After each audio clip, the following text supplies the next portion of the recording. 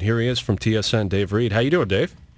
Good, gentlemen. Thanks for having me on today. How are you guys? Oh, we're doing pretty well. We were talking about the goaltending, and always probably going to get into whether or not one of them will ever establish themselves. By the way, me and Reeder cracked iron together before. Is that right? At the gym, in Phoenix, NHLPA meetings, we got a solid workout in. Really? It was a guilt workout as well. You don't have to throw us under the bus. Hey,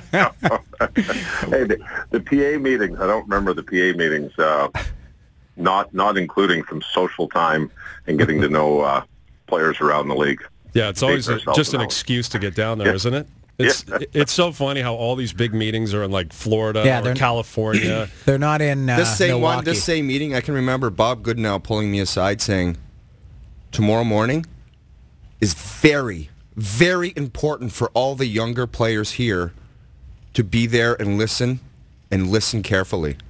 And sure enough, me and my brother got home at 4 a.m. and I didn't even show up. I wasn't even there. I felt horrible. I didn't even go. I was like, I didn't show up. There's a card-carrying member of I the PA. avoided Bob Goodenow for 3 days afterwards. How scary was he, Dave, Bob Goodenow?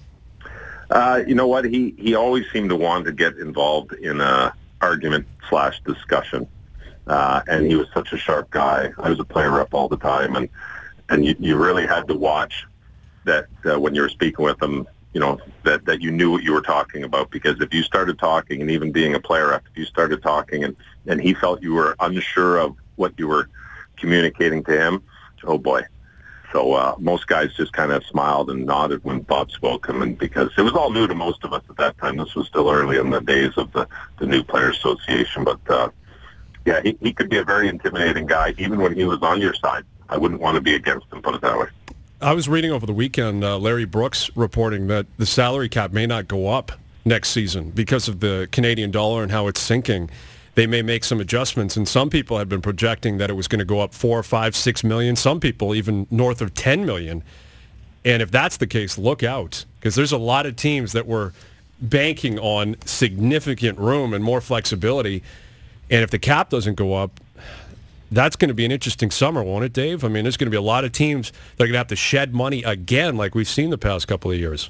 Yeah, you're absolutely right, Brian. There are teams that were anticipating it going higher. There were teams who were anticipating it being higher, a couple million higher than it was this year, and were a little disappointed when it went down to 69. So I think those teams that are always pushing the envelope, trying to max out or get the best players possible, are looking, saying, you know what, the business of hockey is doing extremely well.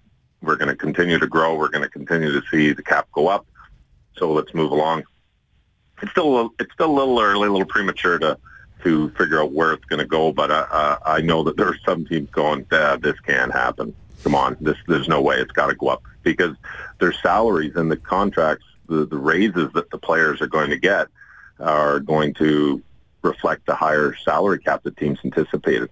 That people didn't anticipate the cap going down just because the business has been going so well. But yeah, there could be some teams scrambling. Could be a couple of good players available though too. Absolutely, big time. Reeder, we were talking about the Toronto Maple Leafs D-core, and if they raise their level 10, 20% and play better, maybe the Leafs have a chance of being a playoff team. Do you have a belief that those 6 defensemen they put out there night in and night out can bring 20 or 30 more percent? Can they be good enough to be looked at as a solid 6-pack of D-man?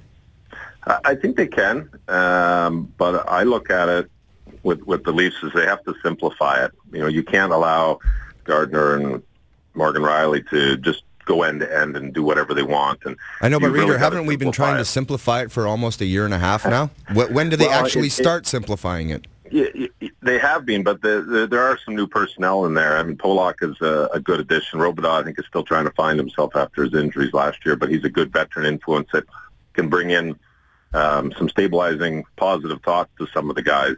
Reducing ice time of Phaneuf is definitely helpful. I think they can do it. It's just they have to understand that as the players, not the team, because I'm sure the team understands. I'm sure the coaching staff and management understand, but the players have to really understand.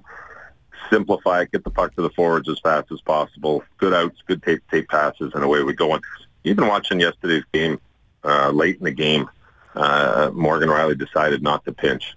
the puck kind of popped out, and you could see he was at the blue line, and he was one of those tweeners. It was like, oh, I could go and maybe get a shot, and everybody kind of collapsed to the net. The puck popped out just below the top of the circle, and he was, oh, should I go? And he made the right decision, and he backpedaled and kind of brought back, it was a 3-on-3 by the time they got to their own blue line, and this was with the 2-goal lead. And I'm watching thinking, good decision. There's a young player who's realizing, okay, now is not the time for me to go up. And that's the type of thing that if they can understand and keep it simple, get the puck to the forwards as fast as possible. And on the other side, the forwards have to be very supportive of the D. I mean, I always look at Patrick Roy and the Avalanche last year. I mean, he had a group of defensemen there that were predominantly American Hockey Leaguers.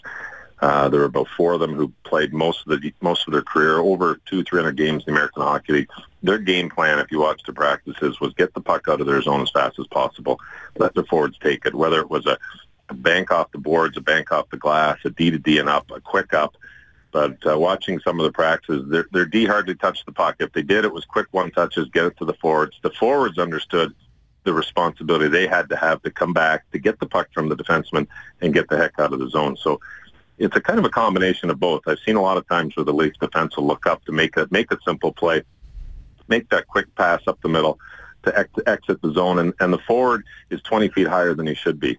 And now the defender is probably 10 feet closer than he should be. Rather than the 20-foot gap or 25-foot gap, there's a 10-foot gap, so the defenseman can't pass the puck. If he does, it's a real panic play, and there's a turnover. So it's a combination of both. I think the defense on the Leafs definitely have the skill to do it, but the way that the team is structured and the skill level of everybody, they have to do it together. The forwards have to buy into, I'm going to come back low, and sometimes I might just have to chip it out, pick it up off the glass in a foot race, and away we go. But I like that philosophy of just getting the puck to the forwards and get out as quick as possible. But when you preach that, it's almost like they have a real difficult time when they get a big, heavy team that has that cycle pressure. They don't know what to do with it. Yeah. Well, and the forwards factor in. Like that first goal, JVR was at the other blue line. Like he took off. But I want to know if that was a set play where he was just going to go eliminate the D and try to create a chance. It may have been because they won that draw clean. That's right. And maybe that's his assignment, to just go eliminate the D. Right. And ultimately, it was just a great job by the forward that providing that back pressure to get to that puck. Yeah, no question.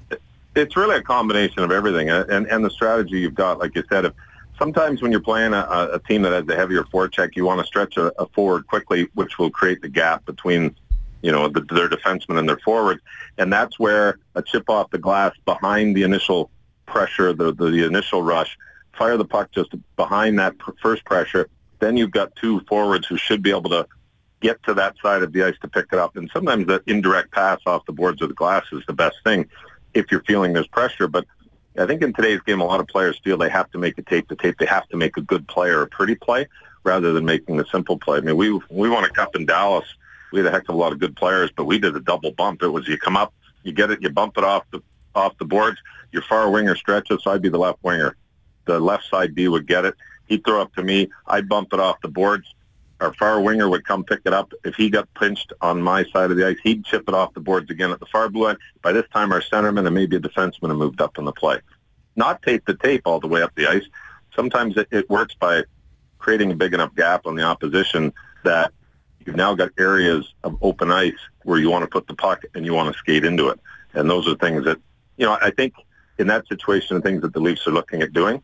And if you want to get away from that heavy, hard forecheck, it's get rid of the puck as fast as possible. And sometimes that just means getting up in the glass and out. But your forwards have to understand where the play is going.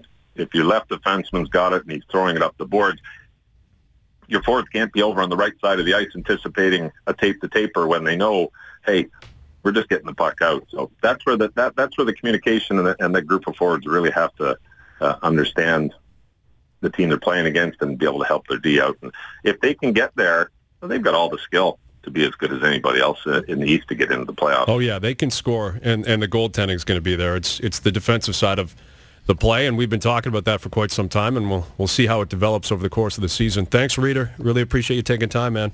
Hey, great talking to you guys. Anytime. Thanks. Dave Reed, longtime NHLer, TSN hockey analyst.